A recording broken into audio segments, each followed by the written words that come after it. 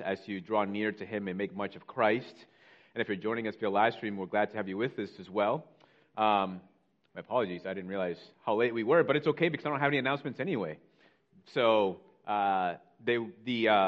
anyways, I could just keep going on. But let us draw near before the Lord this morning. And today is the day that the Lord has made, and that means, according to the Word, that it is a good day.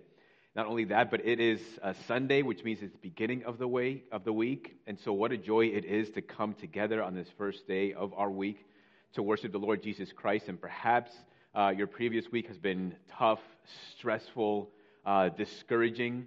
My prayer and hope is that as you draw near to the Lord and make much of Christ, that you may be strengthened and encouraged, especially as you have like the week ahead before you.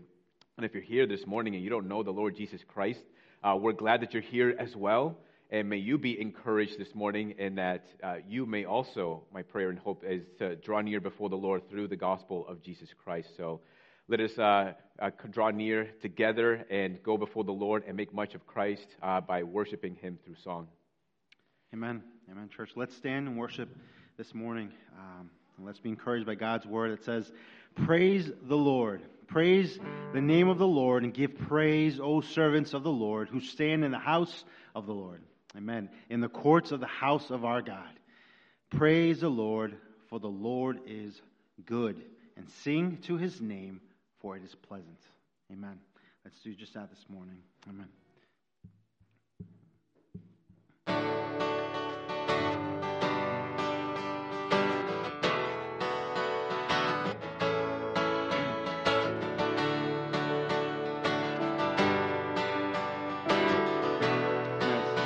Together. Come behold the wondrous mystery in the dawning of the King. He the theme of heaven's praises, golden frail humanity. In our longing, in our darkness, now the light of life has come. Look to Christ who condescended, took on flesh to ransom us. Worship you, Father. And come behold the wondrous mystery, He the perfect Son of Man. In His living, in His suffering, never trace nor stain of sin. And see the true and better Adam come to save the hell-bound man. Christ the great and sure fulfillment of the law, in Him we stand. Amen.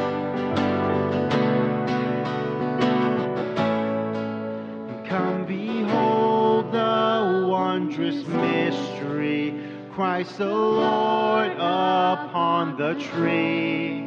In the stead of ruined sinners hangs a lamb in victory. Yes, Lord. And see the price of our redemption. See the Father's plan unfold, bringing many sons to glory, grace unmeasured, love untold. Yes, Lord.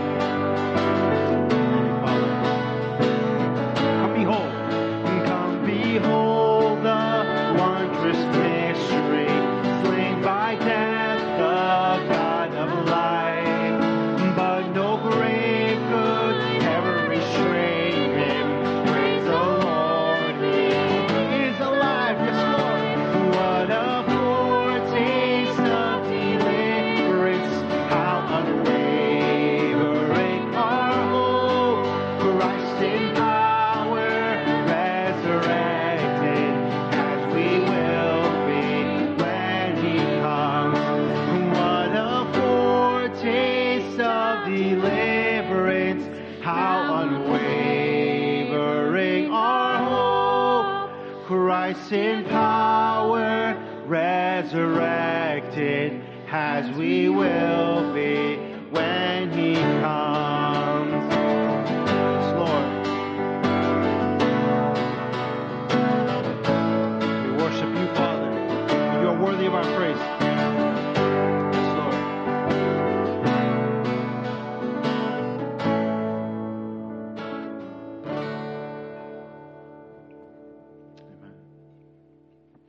Should nothing of our efforts stand, no legacy survive, unless the Lord does raise a house in vain, its builders strive. To you who boast tomorrow's gain, tell me, what is your life? A mist that vanishes at dawn, all glory be to Christ. All glory be to Christ our King. All glory be to Christ. His rule and reign will ever sing. All glory be to Christ. His will be done. His will be done. His kingdom come on earth as is above. Who is Himself our daily bread? Praise Him, the Lord of love. Let living water satisfy the thirsty without price. We'll take a cup of kindness, yes, all glory be to Christ. All glory be to Christ our King. All glory be to Christ. His rule and reign will ever sing. All glory be to Christ. When on the day the great I am, the faithful and the true, the Lamb who was for sinners slain is making all things new. Behold,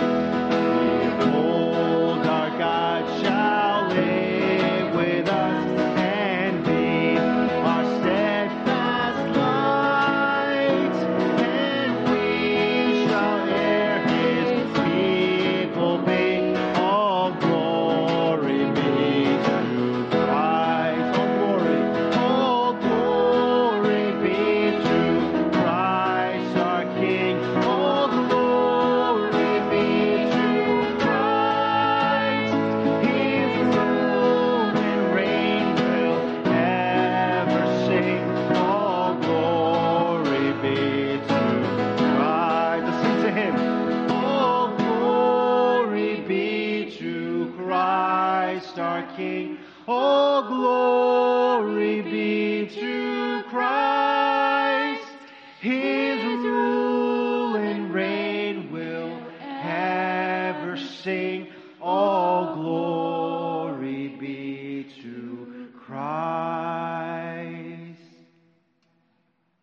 Yes, Lord.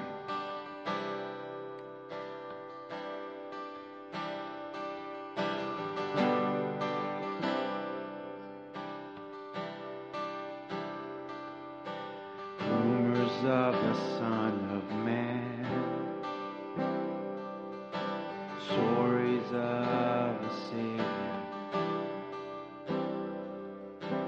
holiness with human hands, treasure for the traitor. No ear has heard, no eye has seen. Image of the Father,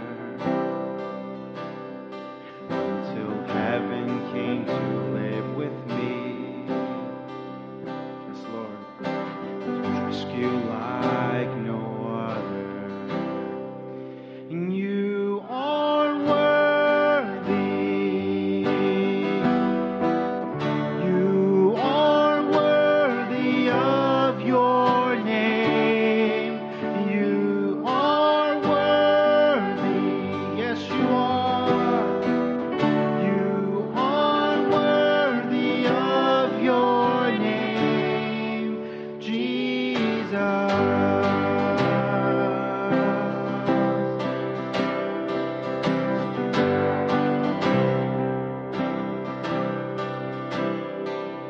You did not speak, you made no sound. You died for your accusers. As your blood fell to the ground, yes, Lord, you redefined my future. Yeah, and on the day that you arose, the darkness ran for cover. For the King of Kings has claimed his throne, as he should, now until forever. Sing. You are worthy. You are worthy of your name. Sing to him. You are worthy. Yes, you are, Lord. You are worthy of your name, Jesus.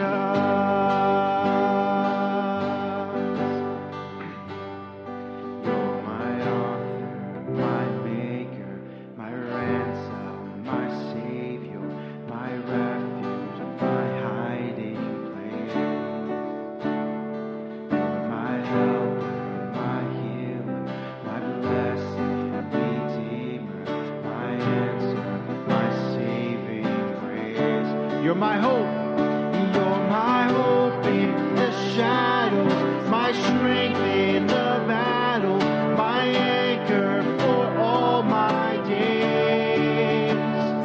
And you stand by my side, and you stood in my place. Jesus, Jesus, no other name.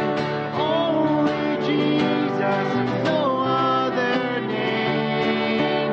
You are worthy. You are worthy of your name. Yes, Lord. You are worthy. You are worthy of your name. You are worthy. You are worthy of your name. You are worthy. Yes, you are, Lord. You are worthy of your name, Jesus.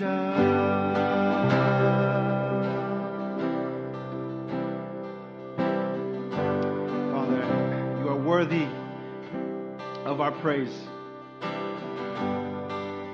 You are worthy of your name, as we just sang. And right now, Father, I pray that you may lead us, Lord, in the rest of our time together, Lord, in your word, in prayer.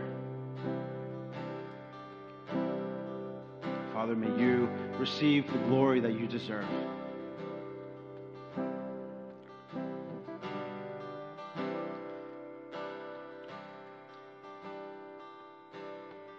Thank you, Father.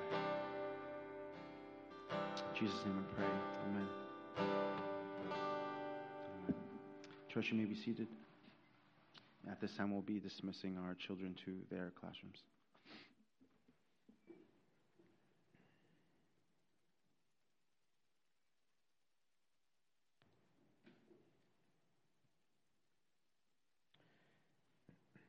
I'm going to read to us from Mark 14, verses 61 and 62, and then we'll spend some time in prayer.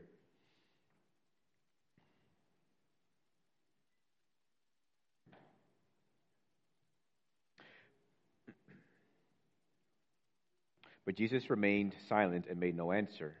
Again, the high priest asked him, "Are you the Christ, the Son of the Blessed?" And Jesus said, "I am. And you will see the Son of Man seated at the right hand of power and coming with the clouds of heaven." Amen. Let's go to the Lord and let's pray.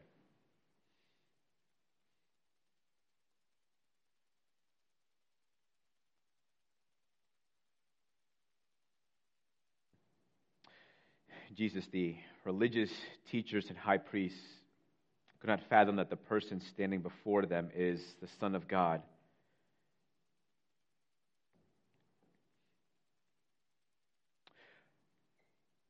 But now they know.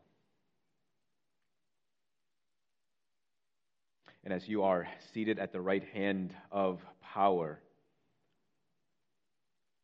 all authorities in the heavenly places recognize your lordship, that you are the King of kings and you are the Lord of lords.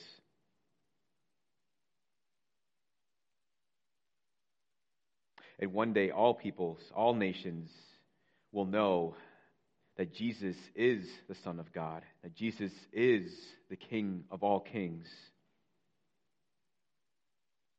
and that all authority in heaven and on earth has been given to him by the Father.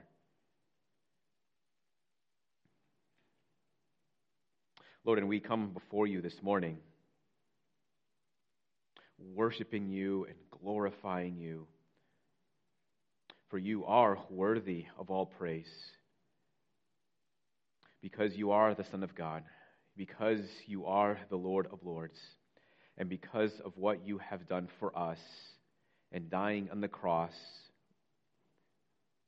for the forgiveness of our sins. Lord, so it is our joy to worship you as our Savior, to worship you as our King. And even as we approach the throne of grace this morning, Lord, we confess our sins before you and ask that you would graciously forgive us of all our trespasses and all our sins. Forgive us for the ways in which we might have offended others or sinned against others. Forgive us for the ways in which we have perhaps quenched your Holy Spirit. Forgive us for the ways we may have failed to submit to you. And Lord, we are grateful that not only are you our exalted King, but you also are our faithful high priest who sympathizes with our weaknesses.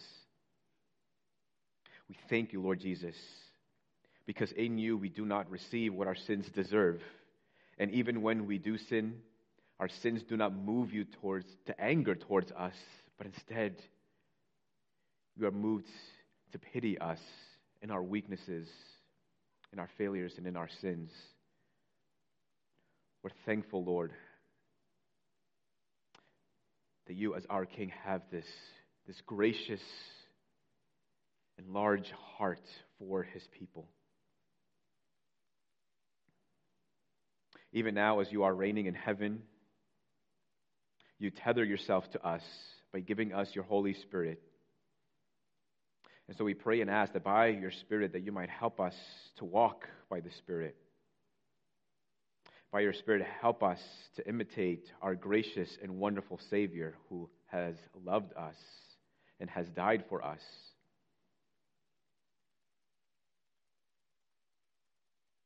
And through your Spirit, remind us, Lord, of your wonderful and great and gracious promises towards us.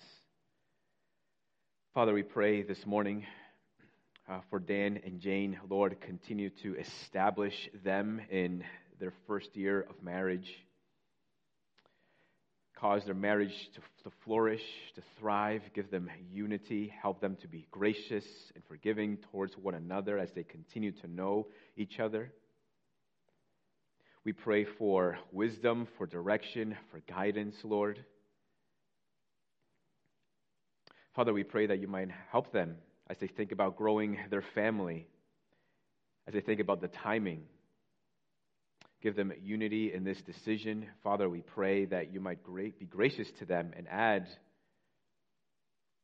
many arrows, Lord, to their quiver.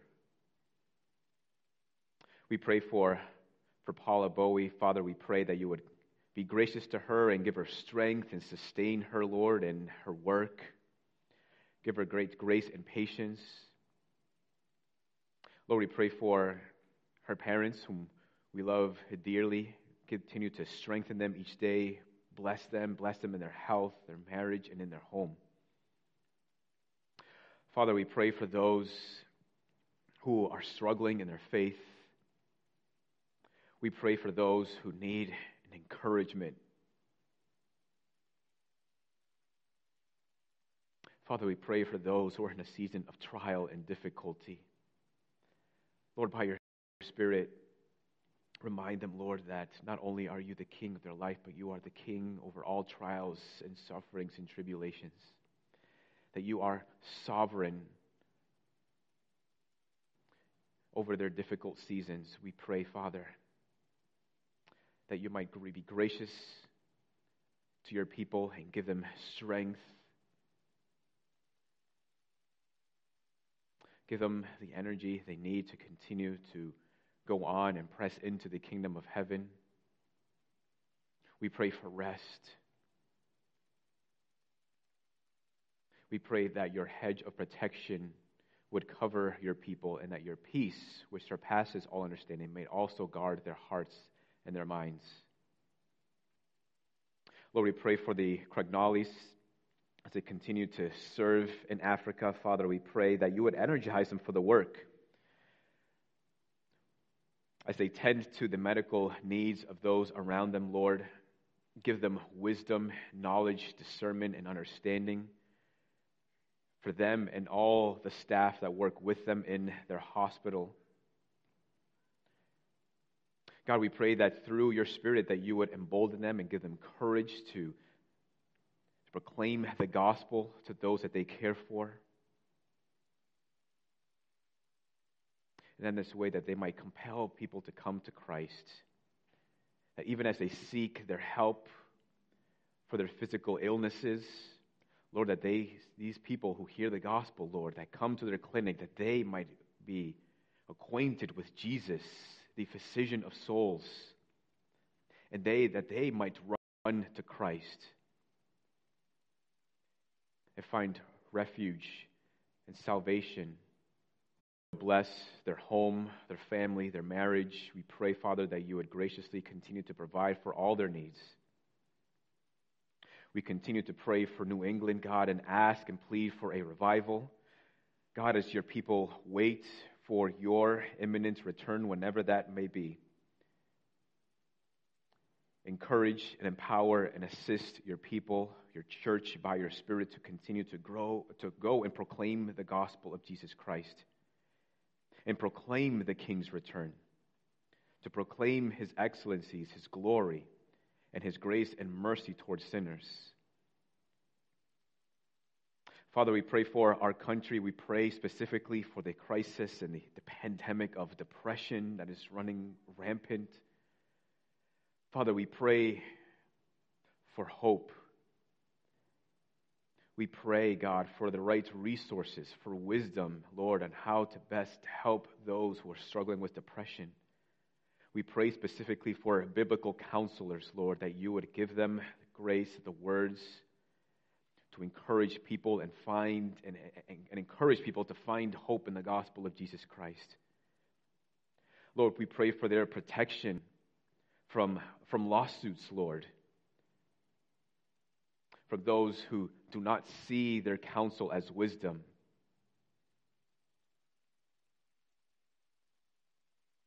We pray, Father, for their protection and their boldness.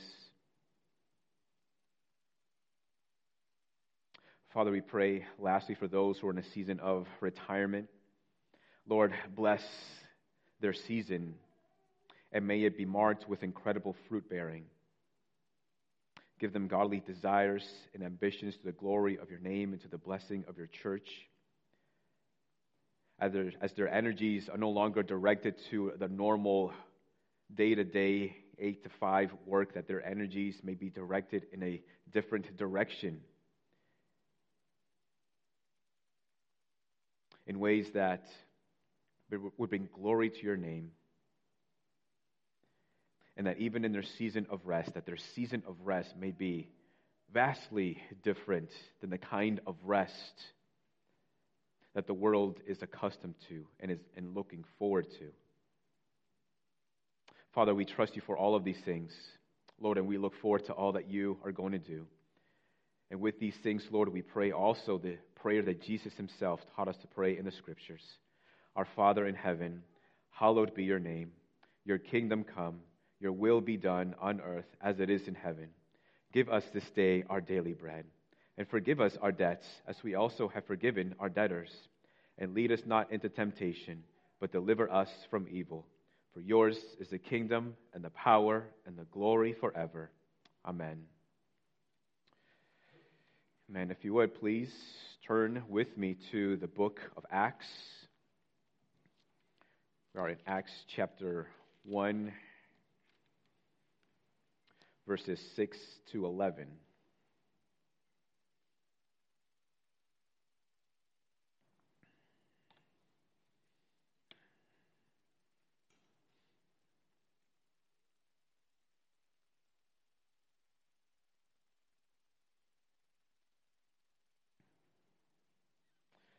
Acts chapter 1, beginning at verse 6.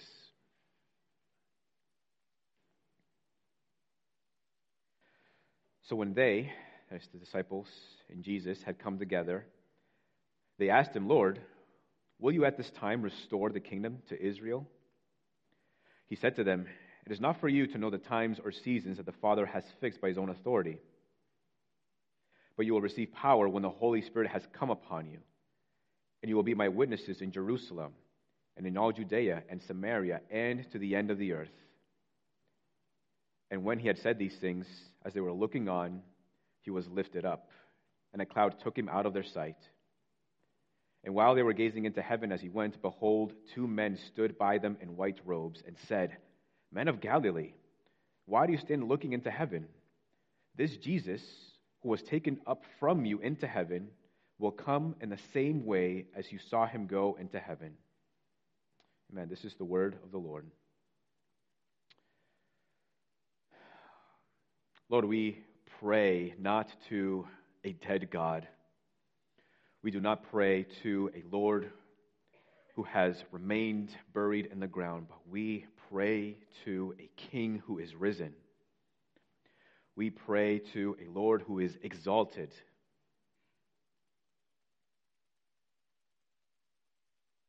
We pray to a Savior who continues to reign even to this day.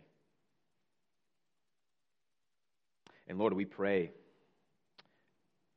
that you might help us this morning. We need divine assistance. Lord, I need divine assistance. These words don't matter unless they are salted by the Holy Spirit. And these words do not matter if they are not received through the Spirit. So by your Spirit, would you help us this morning as we consider what this passage says to us? We pray in Jesus' name. Amen. So last week we looked at verses 1 through 5. And in that passage we saw that Jesus has spent 40 days continuing to appear to his disciples, speaking to them concerning the kingdom of God. And we can, I think, safely assume that in that conversation, Jesus would have explained to them things concerning the kingdom, the proclamation of the kingdom, preparing them for the work of the kingdom that they were about to witness and see and become a part of. And he commanded them to wait until the coming of the Spirit, pointing to the necessity of the Spirit for the work. Now, after spending 40 days with his disciples and speaking to them concerning these things, there was one thing left, one thing more that Jesus wanted to impart unto his disciples. And at this point, after 40 days of instruction, the disciples are still not getting certain things based on the question that they direct towards Jesus. And Jesus doesn't answer the question directly, but he seems to direct their attention elsewhere. He says that they are to be his witnesses. Now, in the scriptures, a witness is someone who helps to establish facts objectively through verifiable observation. And this becomes important later on in chapter 1 when the apostles are looking for a replacement for Judas, who betrayed Jesus and took his own life. That whoever was going to replace Judas needed to be someone who had witnessed the risen Lord Jesus Christ. So as the apostles were about to be sent out as witnesses of Jesus Christ, one thing was left, and that is for them to witness the ascension of Jesus Christ. So we're seeing that the ascension of Christ, and it's being witnessed by the apostles, is vital for ministry and for the proclamation of the gospel of Jesus Christ. So it is the ascension of Jesus Christ that we're going to consider this morning. Beginning with, firstly, what is the ascension? What is the ascension of Jesus Christ?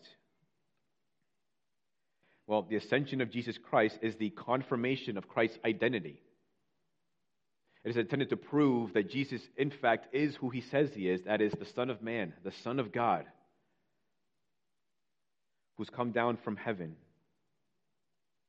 to pay the penalty for the sins of his people. And how exactly does the ascension prove that Jesus is the Christ, the Son of God? Well, the passage here says, again in verse 9, as they were looking at Jesus, he was lifted up and a cloud took him out of their sight. Now, doing just a simple word study on the word cloud, you see that there's a close connection between cloud and God, specifically in the Old Testament. In numerous places, we see this strong connection. So, for example, after God had delivered his people from slavery in Egypt and they trekked through the wilderness, it tells us in the scriptures that God led the people of Israel through the wilderness by night through a pillar of fire, and during the day it was a cloud. And then later on, when they settle at the foot of Mount Sinai, it tells us in the book of Exodus that a cloud covered the mountain and that Moses would ascend the mountain and go into the clouds, and there he met with God for 40 days and 40 nights. Which, by the way, there might be a connection here as well in Acts with Jesus being with his apostles for 40 days and the very presence of Jesus Christ, who is God incarnate. Exodus 33:9, it tells us when Moses entered the tent, the pillar of cloud would descend and stand at the entrance of the tent, and the Lord would speak with Moses. So at this tent, it became a meeting place between God and Moses when the pillar of cloud would descend upon the tent. 1 Kings 8:9, when the priests were ministering in the tabernacle, it says, there was nothing in the ark except the 2 tablets of stone, the commandments that Moses put there at Horeb, where the Lord made a covenant with the people of Israel when they came out of the land of Egypt. And when the priests came out of the holy place, a cloud filled the house of the Lord, so that the priests could not stand to minister before the cloud, or because of the cloud, for the glory of the Lord filled the house of the Lord. So here we have in the most holy place, and it says a cloud descended upon the house of the Lord, and that the glory of the Lord filled it, which is understood to mean that this is where the presence of God was. And in numerous places in the Old Testament, it tells us that God would cover himself with clouds. And then we see this transition, or this then application of cloud covering God, and then applied to the Son of Man in Daniel 7:13. It says, I saw in the night visions, and behold, with the clouds of heaven there came one like a son of man. and he came to the Ancient of Days and was presented before him. And there's several places in the Gospels where Jesus is actually referencing this very passage and applying it to himself, him being the Son of Man, coming on the clouds of heaven. In Mark 9:7, when Peter, James, and John went with Jesus up on the mountain where Jesus was transfigured before them or glorified before them, it says there that a cloud overshadowed them, and a voice came out of the cloud saying, "This is my beloved Son, listen to him." And here we have in the book of Acts, the disciples witnessing Jesus ascended into heaven, being taken up by a cloud. It's not just like coming under his feet and picking him up, but the idea here is that the cloud actually covered Jesus and took him up. And I think the NIV has it right there when it says that the cloud hid Jesus or hid him.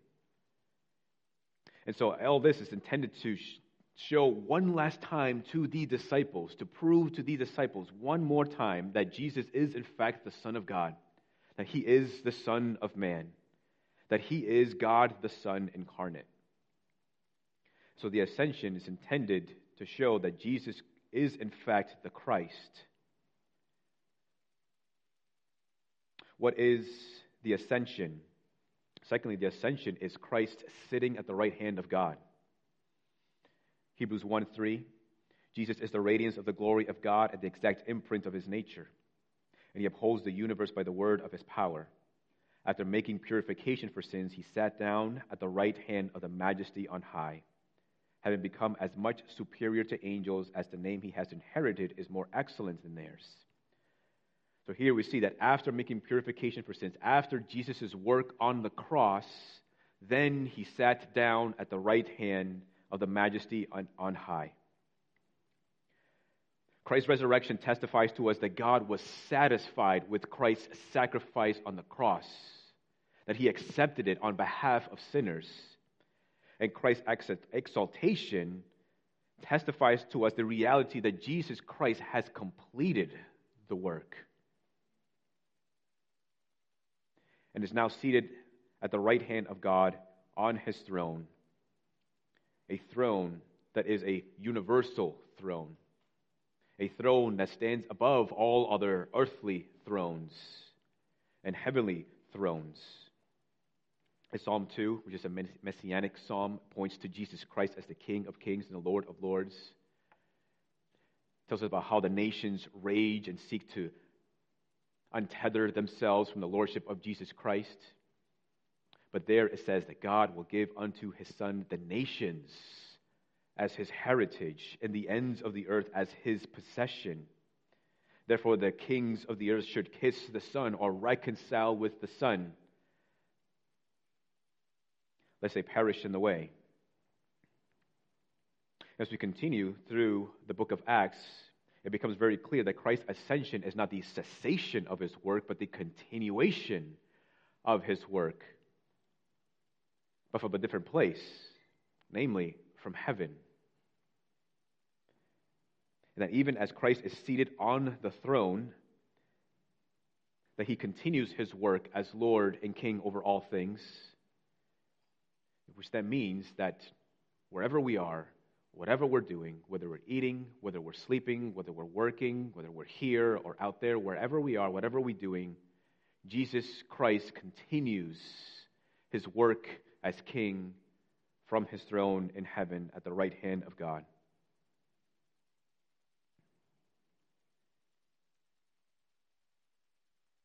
The fact that Jesus did ascend unto heaven shows that his work is done and that all authority has been given unto him. He is told that all of his enemies will one day be made his footstool.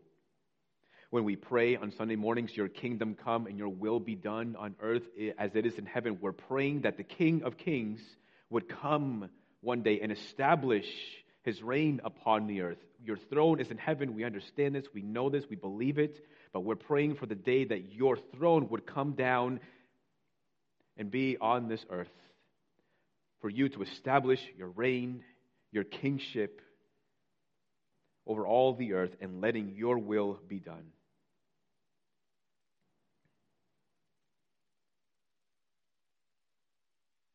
Thirdly, what does that ascension of Christ mean? It means the finality of Christ's work. It means that he is seated at the right hand of God. He is exalted, and it also means that he completed his work, as I said earlier. It gives us the confident assurance that there is nothing more for Jesus to do on the earth. His work is completed. Otherwise, if Jesus had remained with his apostles, continued throughout the church age, if he had continued even to this very day,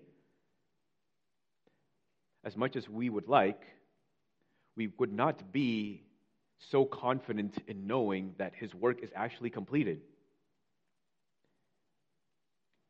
But his physical absence is intended to give us that assurance that there's nothing more for Christ to do on behalf of sinners and their redemption. It also gives us the assurance that there's nothing for us to do in this redemption that Christ has purchased for us. Even though we might wish to see him and touch his nail-pierced hands, to speak with him face to face, to embrace him or to be embraced by him as our Savior, that we are not yet able to do any of these things shouldn't fill us with any sorrow, but instead with a confidence and an assurance that the absence of Jesus' physical presence is a perpetual reminder to us that Jesus has in fact completed his work on our behalf. Redemption is done. His people are secured. The ascension of Jesus Christ points to the finality of his work. It is done. Now, lastly, one more thing as it relates to this point is a concern. The disciples, still not understanding some things, they ask a question. They ask, Lord, will you at this time restore the kingdom of Israel? So here we see they're still considering sort of the earthly matters. They're still wondering what will happen to Israel? What will happen to this nation? Will it be restored? And Jesus directs their attention elsewhere. And in a way, he's saying it's a concern, but it's not really a concern for you to be concerned about at this moment. This is the Father's concern. What will happen in the future, God will dictate, God will determine. There are other matters for you to be concerned with. And let this be a lesson for us as well. We can certainly busy ourselves with many things, even many good things. But let us make sure that we concern ourselves with the things that the Lord has entrusted to us. Let us not be like Martha when Jesus came to visit Mary and Martha. Right? She busied herself with preparing the house and preparing meals and all these things, which were all very good things. But she did not concern herself with the most important thing, and that is with meeting with Jesus, sitting at his feet, learning from the Lord. Have you met with Jesus lately? Have you been meeting with Jesus lately? Personally, devotionally. We certainly have our to-do lists that have to get done. There's some of the things that we really don't want to get done, the challenging tasks, but we know they have to be done. And sometimes we'll busy ourselves, distract ourselves, do other things in order to avoid doing the one thing that we know we need to do, but don't really want to do. It's easy for us to neglect a lot of things that we are called to do, that we are responsible, whether it's family, whether it's ministry, whether it is our work, whether it's a particular task that the Lord has called you to. Sometimes we might be afraid. We might find those things challenging. But let this be a reminder to you this morning to not neglect the things that the Lord is calling you to be concerned with.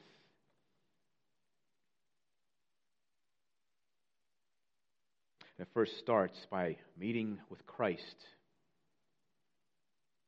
drawing near to the Lord personally in your own time, and then from there, thinking meditatively, reflectively, what are the things in my life right now that the Lord has called me to, and am I being responsible in those things? Am I doing what the Lord has called me to do? Am I concerning myself with meeting with Christ? Am I concerning myself with living unto His glory? Am I concerning myself with praying unto the Lord, praying for the lost, praying those opportunities to proclaim the gospel to those who have yet to believe in Christ? Secondly, why is the ascension of Jesus Christ important? And to this, we can answer in the same way that we just answered to the question, what is the ascension? But this generates different answers. Why is the ascension important? First, it marks Jesus' return to the Father. John 16:28, Jesus says, I came from the Father and have come into the world, and now I am leaving the world and am going to the Father. Consider the reunion of a soldier and his family, a soldier who's been gone off into a different country, warring and fighting, longing for his family. There's still some correspondence here and there, but it's infrequent because of the vast distance. There might be some phone calls here and there when there's an opportunity. Right? The signal is right. Right, but it doesn't replace being with his family. And then when the time comes, after the better part of a year, the soldier returns home, disembarks the plane, and there at the airport is his loving family, his wife and his children, eager to embrace him, to love him, show their affection towards him. What a sweet reunion. And as sweet as that reunion is, there is no sweeter reunion than Jesus Christ in reuniting with the Father. The ascension of Christ marks Jesus' return to the Father. And why does that matter to us? It matters to us because Jesus' homecoming to the Father prepares the way for our homecoming to the Father. Jesus says that He is the way, the truth, and the life, that no one can come to the Father except through Him. If anybody is to be united to the Heavenly Father, it is because Jesus has made the way. Not only has He made the way, but He's guaranteed the way for those who have been united to the Father through faith in Jesus Christ. Yes, we have this lasting and permanent union with Jesus Christ that is forever with us, no matter where we are, no matter what things we go through in this life. But that permanent union is what guarantees that we will one day be united with Christ and with the Father in heaven, because Jesus Christ has been reunited with the Father. Romans 6:5 says, for if we have been united with Christ in a death like His, we shall certainly be united with Him in a resurrection like His. That is, if we have been united with Christ in His death there on the cross by our faith in Him, then that means that by our faith in Him, just as Jesus Christ was resurrected from the grave, we too will one day experience that resurrection and be united to the Father. Praise be to the Lord.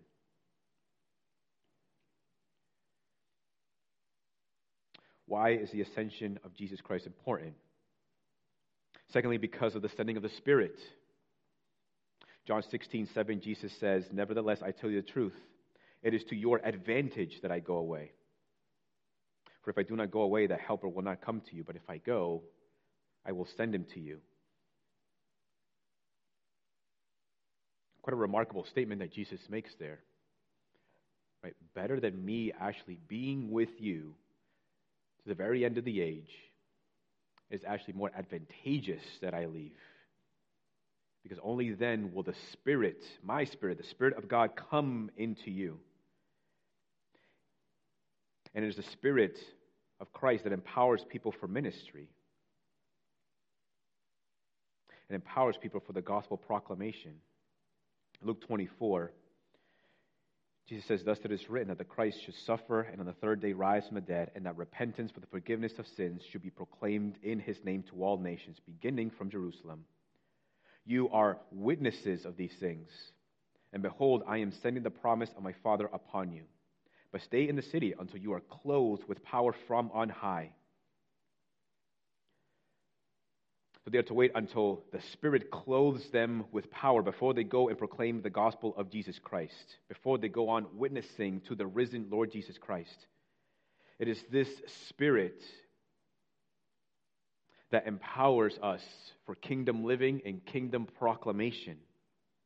It is the Spirit that empowers us for these things. In Luke 4, even for Jesus Christ and his ministry, in Luke 4, after Jesus had endured the temptations in the wilderness, it tells us that he then returned in the power of the Spirit and then went immediately to begin to teach in the synagogues.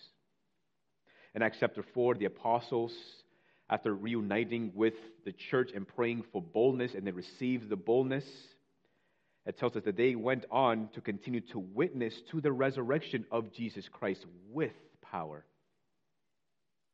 And in 1 Thessalonians chapter 1, the Apostle Paul says in the very first chapter, the very beginning, that he is convinced of the believers' genuine faith in the gospel of Jesus Christ, that these individuals, that these Christians have truly been born again because of the Spirit's power in their lives, seen in how they received the word of God even under affliction.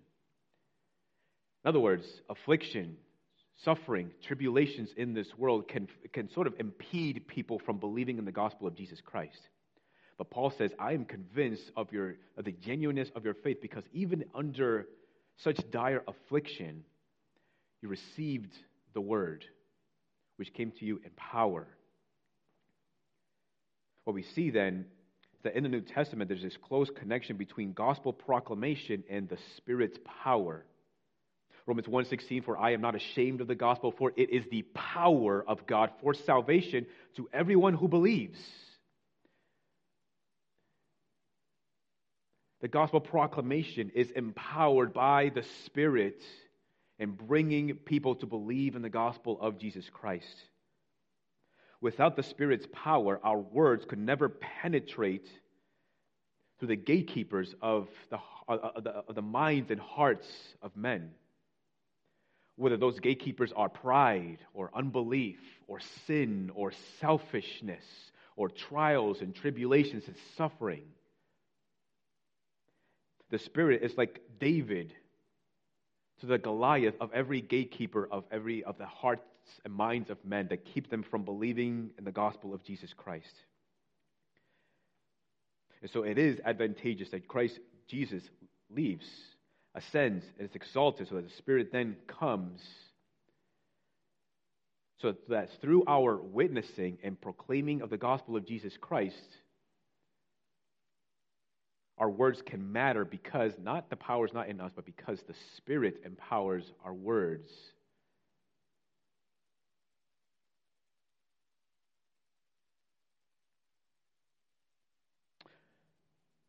Thirdly,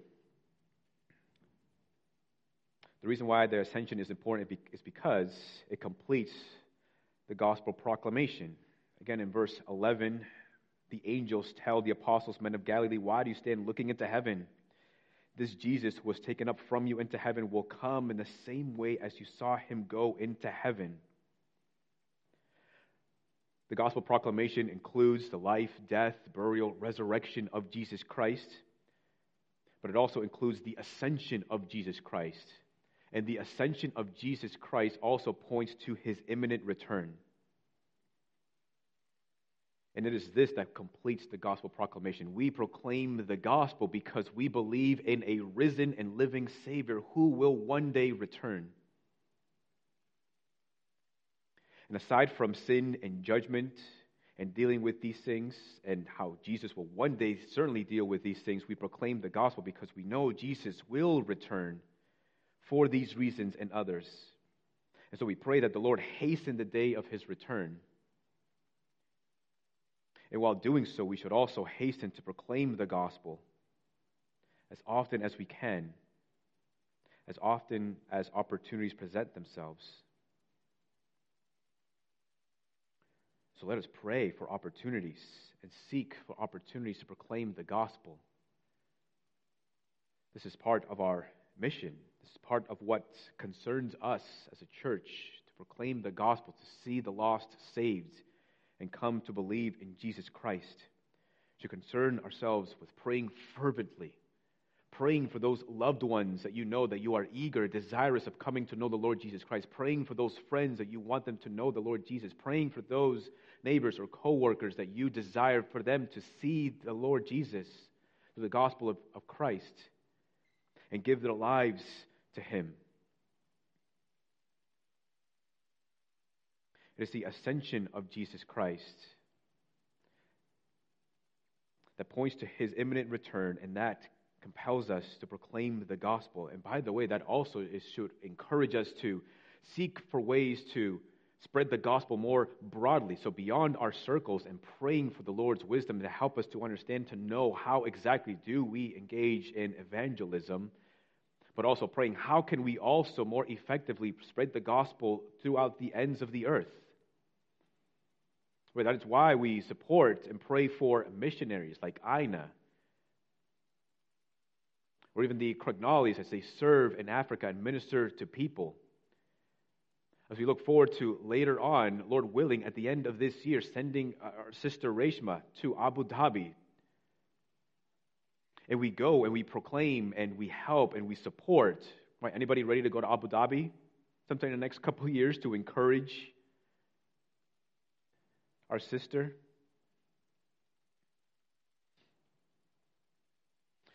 We look for these ways to continue to proclaim the gospel because we know that Jesus Christ will one day return. And we don't know when.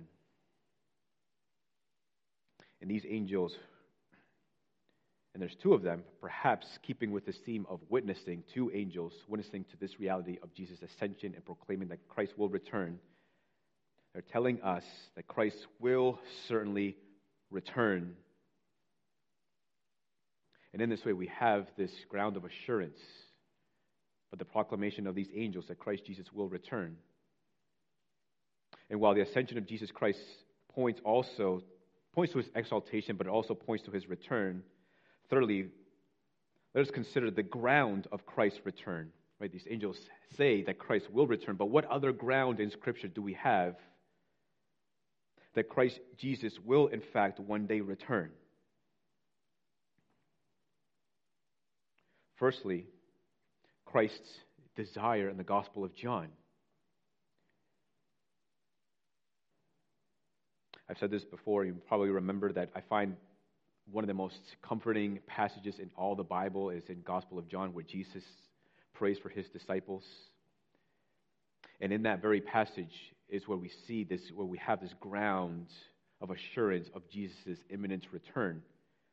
Jesus, considering his people, prays unto the Father and says, Father, I desire those whom you have given me to be with me where I am, to see my glory. And in that prayer, we see Christ's heart for his people. We see his affection towards his people, his longing for his people. And it's hard to imagine that Jesus is any happier than he already is right now. He's been reunited with the Father. He's sitting at the right hand of the Majesty on high. All authority has been given to him in heaven and on earth. He's been given dominion over all things. He's at the place where he once was, at the side of the Father, enjoying fellowship with the Father. And yet there's something more that will increase his joy. When I was younger, I'm still young, I think. And my parents, my brother and I, and my parents, when we moved to the States, my father came first. We stayed in the Dominican Republic, and my dad came to secure a job, figure out housing, figure out where we're all going to live, how things will look like.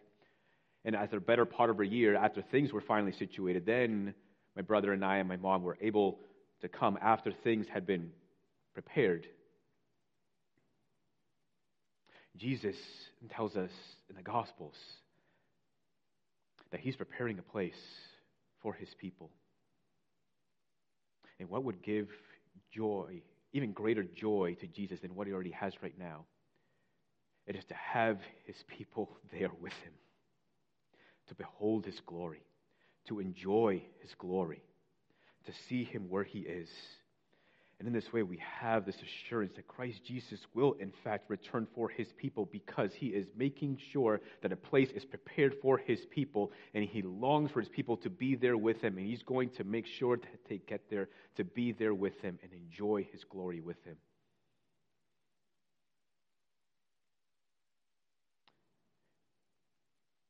Praise the Lord that we have a God who has plenty upon plenty of room in heaven, and he invites sinners to come and secure your place in heaven with him by believing in the gospel of Jesus Christ. Right, this is what we proclaim. Secure your spot in heaven by believing in Jesus, trusting in him as your Savior, giving your life to follow him. The affections of Christ do not get weaker and do not diminish as more people are brought in, but in fact, his heart only widens and broadens as more people come to believe in the gospel of Jesus Christ. We have this assurance that his affection, his love will never run out, but only increases as he continues to make room for people in heaven. And he has made room for you. And he's longing for you to be there. Secondly, what other ground do we have of Christ's return? Well, we have Christ's love for his bride.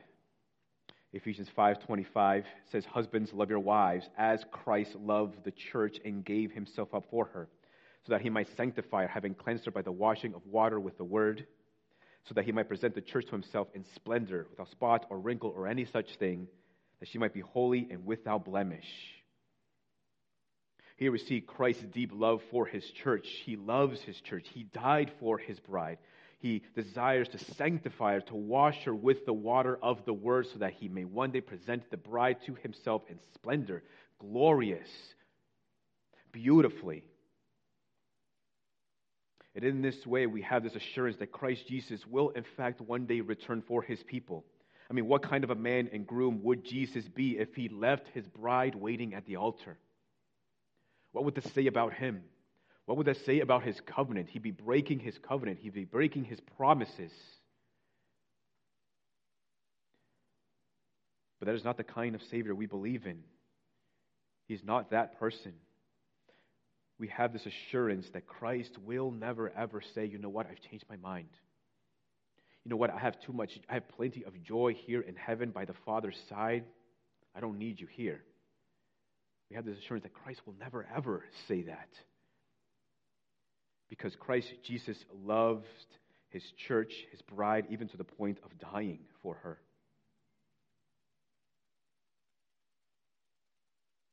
Thirdly, there's Christ's justice. Jesus is given the authority to execute judgment. And so that justice demands that Jesus return one day. And the Bible tells us that he will render to each one according to his works. In the Gospels, the kingdom of heaven is likened to this great separation where on the right hand will be the righteous who are so by faith. They will be rewarded. They're continuing to follow the Lord Jesus Christ even to the end of their lives. And then on the other side will be those who have not believed in the gospel of Jesus Christ, and will have to pay the penalty for their sins. Jesus is many things. Jesus is certainly our great Savior. He's our King. He's our Lord. He's our elder brother. He's the one who loves us to the very end. But with his justice, Jesus can also be likened to this great debt collector. And like when it comes to these debt collectors, right, no matter where you go, no matter if you change your numbers, somehow they find a way to know exactly where you are. And so you get the letter, you'll get the phone call, and you'll be surprised, like, how in the world did they find me? Jesus is like this great debt collector who will make sure that those who have yet to have their debt of sin paid for by Christ, that they will pay themselves. There's no escape. There's no running away. You cannot go far enough away to escape the debt. Christ Jesus will find you out. if you haven't had your sins paid for by the blood of Jesus Christ. So this justice demands that Jesus Christ will in fact return. And fourth and lastly, we have this assurance that Christ Jesus will return because of Christ's death for us. Romans 5:6 says, "For while we were still weak, at the right time Christ died for the ungodly.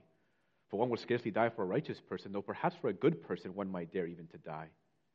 But God shows his own love for us in that while we were still sinners, Christ died for us."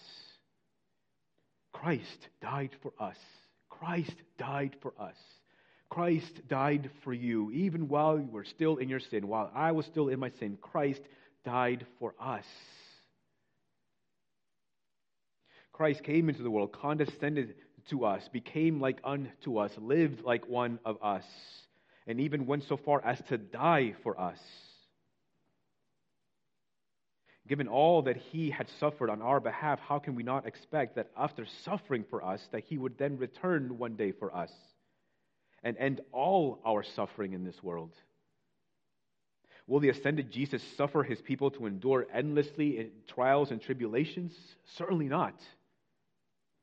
Will the ascended Jesus suffer his redeemed to continue to be harassed by the sin of their flesh? Absolutely not. Will the ascended Jesus, who spilled his own blood for the sake of all those who put their lives in his hand, leave and abandon his precious people here on this earth while he enjoys the glories of heaven? Certainly not. Christ's death gives us this assurance that he will one day return. He made a down payment, not in money, not in any material thing, not in prized gems. No, he gave the down payment of his life.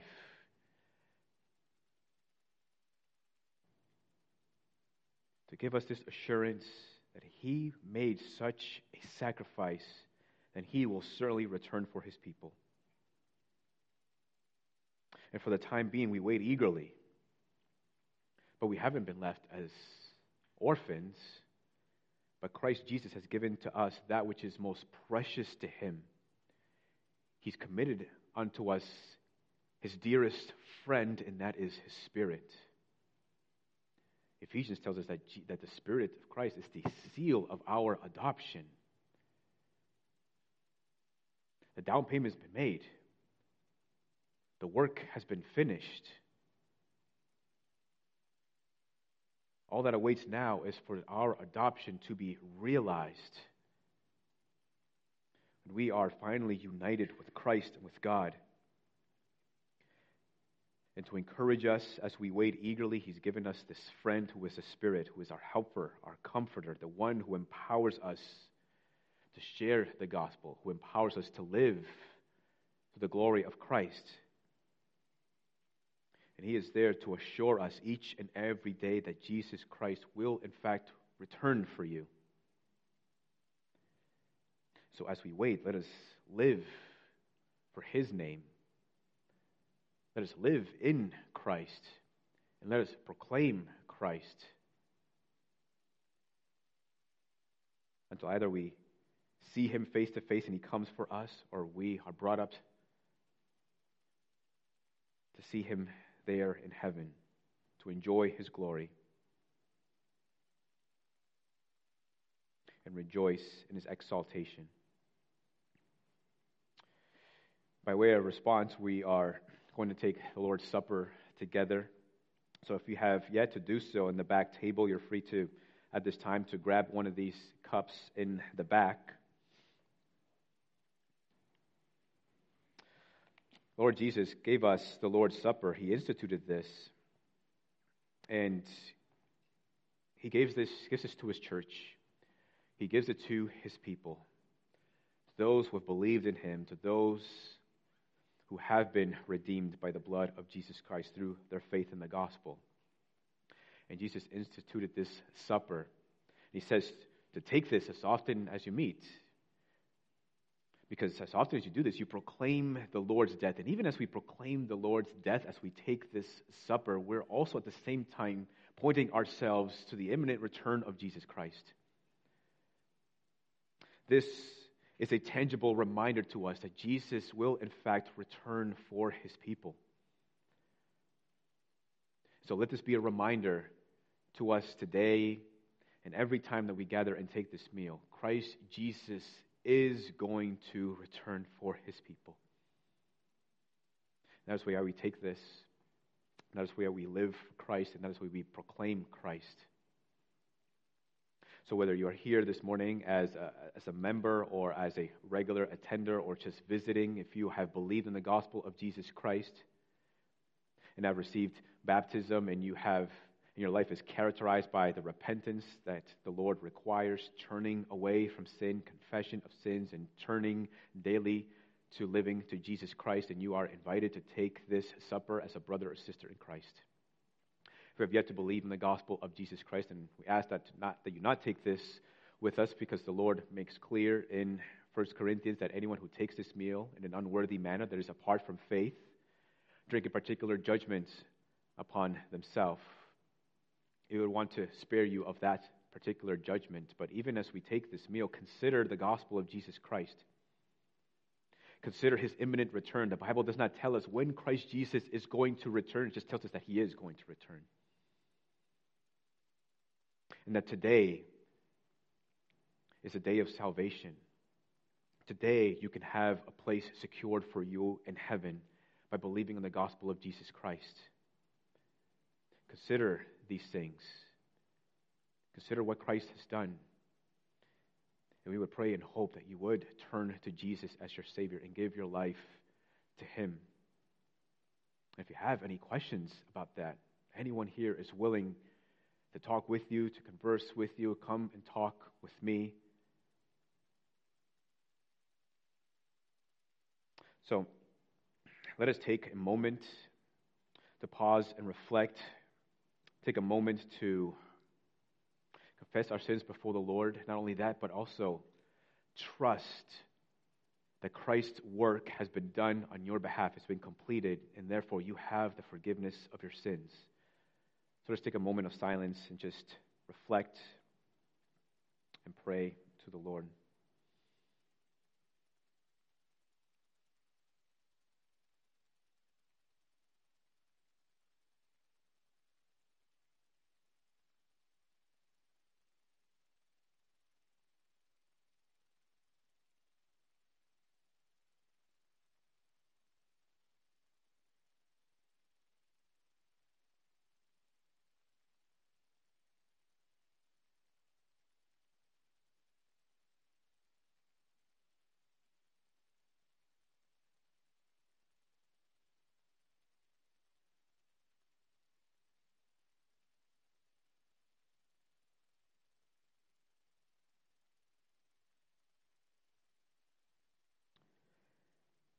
I'm going to read to us a passage of Scripture, then we'll take the bread, followed by another passage of Scripture, and we'll take the cup, and then we'll pray, and then conclude with one more song.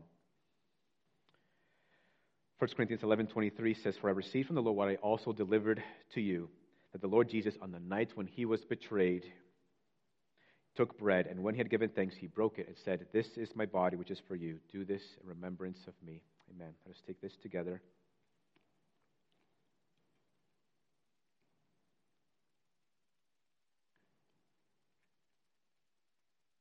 In the same way also he took the cup after supper, saying, "This cup is the new covenant in my blood. Do this as often as you drink it in remembrance of me. For as often as you eat this bread and drink the cup, you proclaim the Lord's death until he comes." Amen. Let us take this together.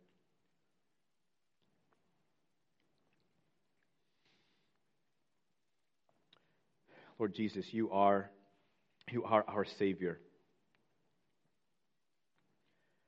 Not only are you our King, but you are the King of kings and the King of the world. And you are also the Savior of the world.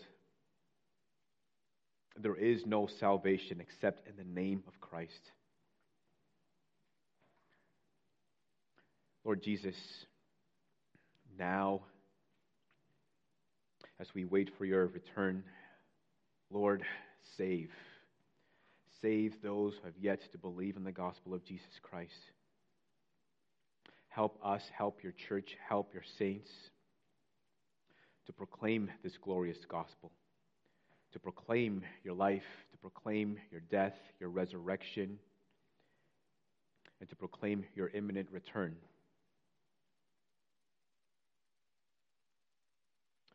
Lord, let us not only proclaim these things to those who have yet to believe, but Lord, help us to also proclaim these things to our own selves. Lord, how oftentimes do we need to remind ourselves of the gospel? Encourage us with the gospel. Give us the endurance through the gospel. And through the gospel, let us be reminded of your great and abounding love for us. We thank you, Lord Jesus, and we pray that you would hasten the day of your return. Come soon, Lord Jesus. We pray in your name. Amen. Amen. Church, let's stand and worship once again in response of today's message. Amen.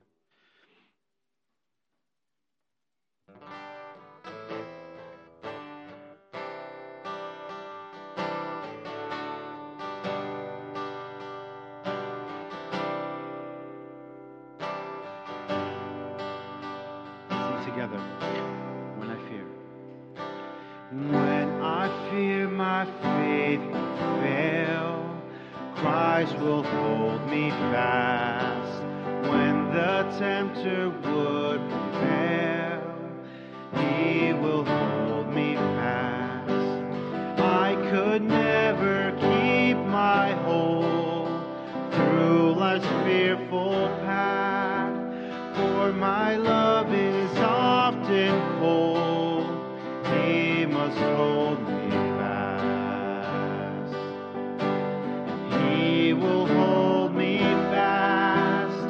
He will hold me fast. For my Savior loves me so. He will hold me fast.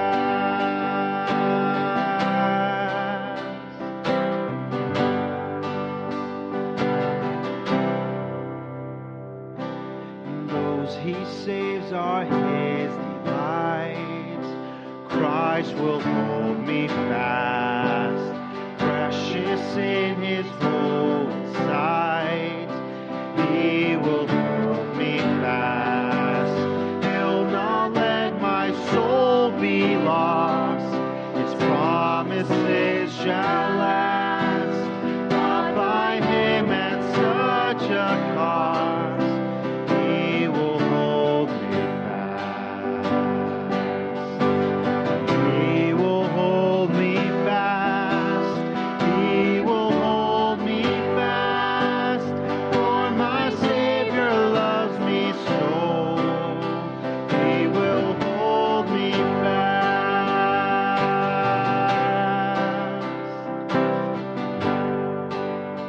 Lord, for my life.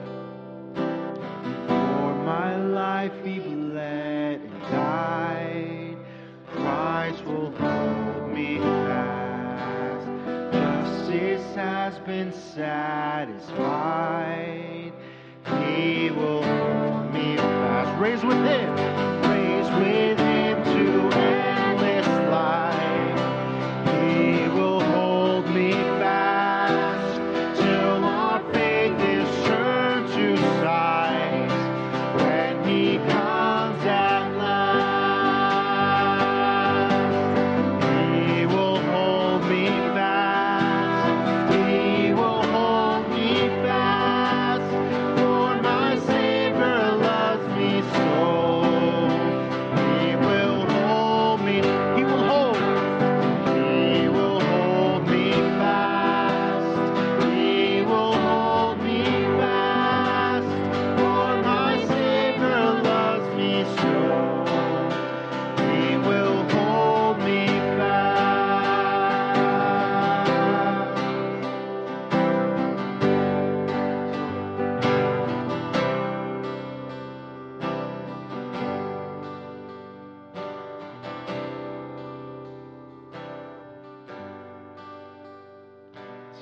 One more time together.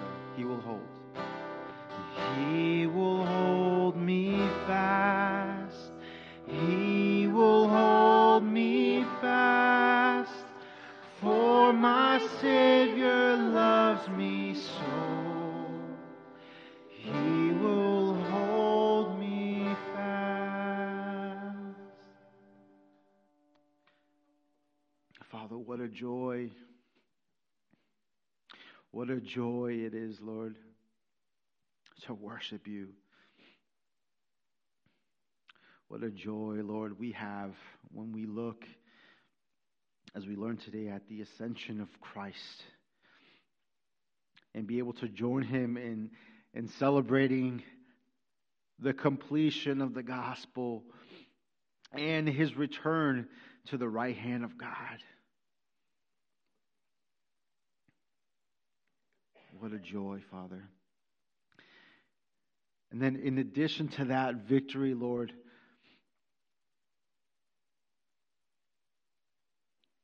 the Holy Spirit is then given to us as the seal and promise of our salvation.